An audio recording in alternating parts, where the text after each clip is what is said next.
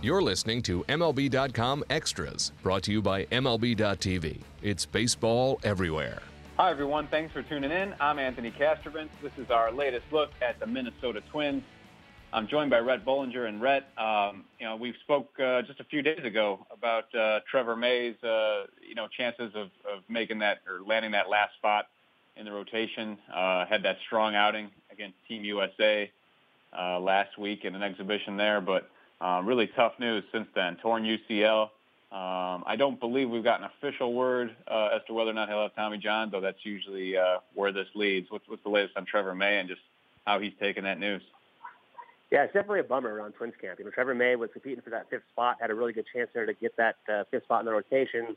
Was really in a good place mentally, too. Having talked to him a lot, at Twins Fest and early in spring, he was really excited about this year to finally kind of get his chance. I think the last couple of years, he pitched in the bullpen. Even last year, he had a chance in the spring to kind of stretch out a little bit. But really, he was going to move to the bullpen pretty much barring an injury. And I think he got with the back stuff last year and kind of got that taken care of. I thought, okay, this is going to kind of be his year finally to be in that rotation and be that guy he's always wanted to be. And then for it to all happen like that on one bad pitch, he literally just threw one pitch to Andrew McCutchen and felt a little something. And sure enough, the next day it felt more sore and thought something wasn't right and got the MRI. And sure enough, it was a torn ACL. So as of right now, he saw a doctor for a second opinion. It does seem like he's going to get the Tommy John surgery. It's nothing official yet. I'm just kind of hearing that it's likely to happen as soon as next week to kind of get it over with. But it hasn't been officially announced or anything quite yet. But it sure does sound like he's going to get Tommy John surgery. His goal is to kind of get it over with and hopefully be ready for the start of next season. At least the timing would be kind of good in terms of sometimes, you get it in the middle of June, all of a sudden it might cost you 2 seasons almost.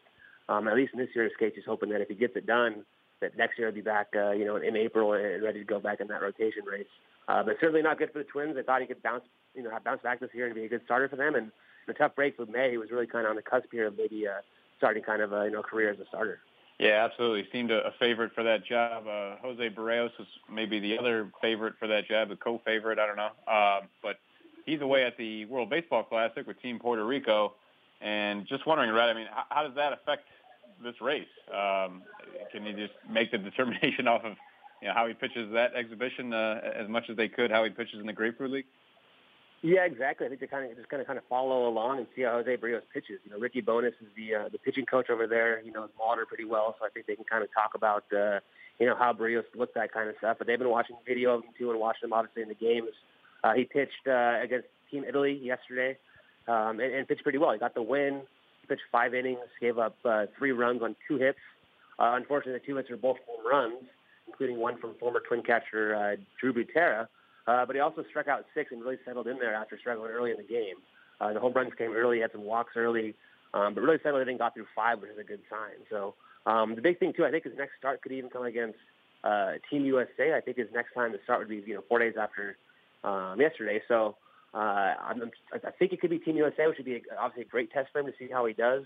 That's kind of thing. At least competition is going to be solid to kind of see how he's doing, and obviously a lot more competitive environment than spring training. But Ryan Vogelsong's in that mix too now. With May out, he's kind of getting built up here a little later than some of these other guys, but he's in that mix as well. But Barrios, if he pitches well in the WBC, can only help his case.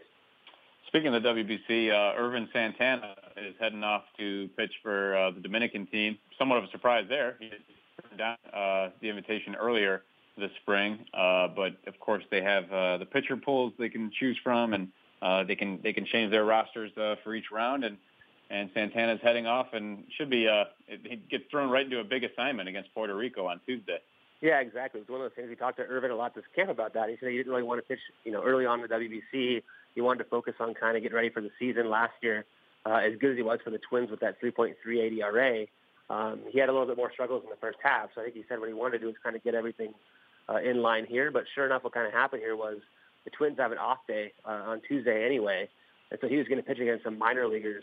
And I think when he got the opportunity, he was told that he could start for his country in the Dominican and be on his normal day tomorrow, on Tuesday, which would be the 5th day rest, and be able to kind of stay at his normal pitch count and everything like that and stay on his plan.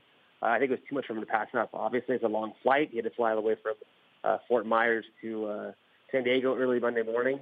But the fact that he gets to pitch for his country, stay on his normal rest, because he's still lined up to start an opening day on April 3rd for the Twins as well. But I think it was just too good of an honor for him to pass up, and we'll see how he does kind of on short notice here. Also on last week's podcast, we talked a little bit about Steven Gonsalves. He and Fernando Romero, the Twins' top two pitching prospects, were reassigned as part of the first roster cuts of the spring on Monday. But since we talked about Gonsalves, I figured we'd hit on Romero's camp, which sounds like he also turned some heads. You know, Gonsalves obviously gets by with more of the more savvy and guile, doesn't have the high-powered velocity, but Romero, he's got the pure stuff.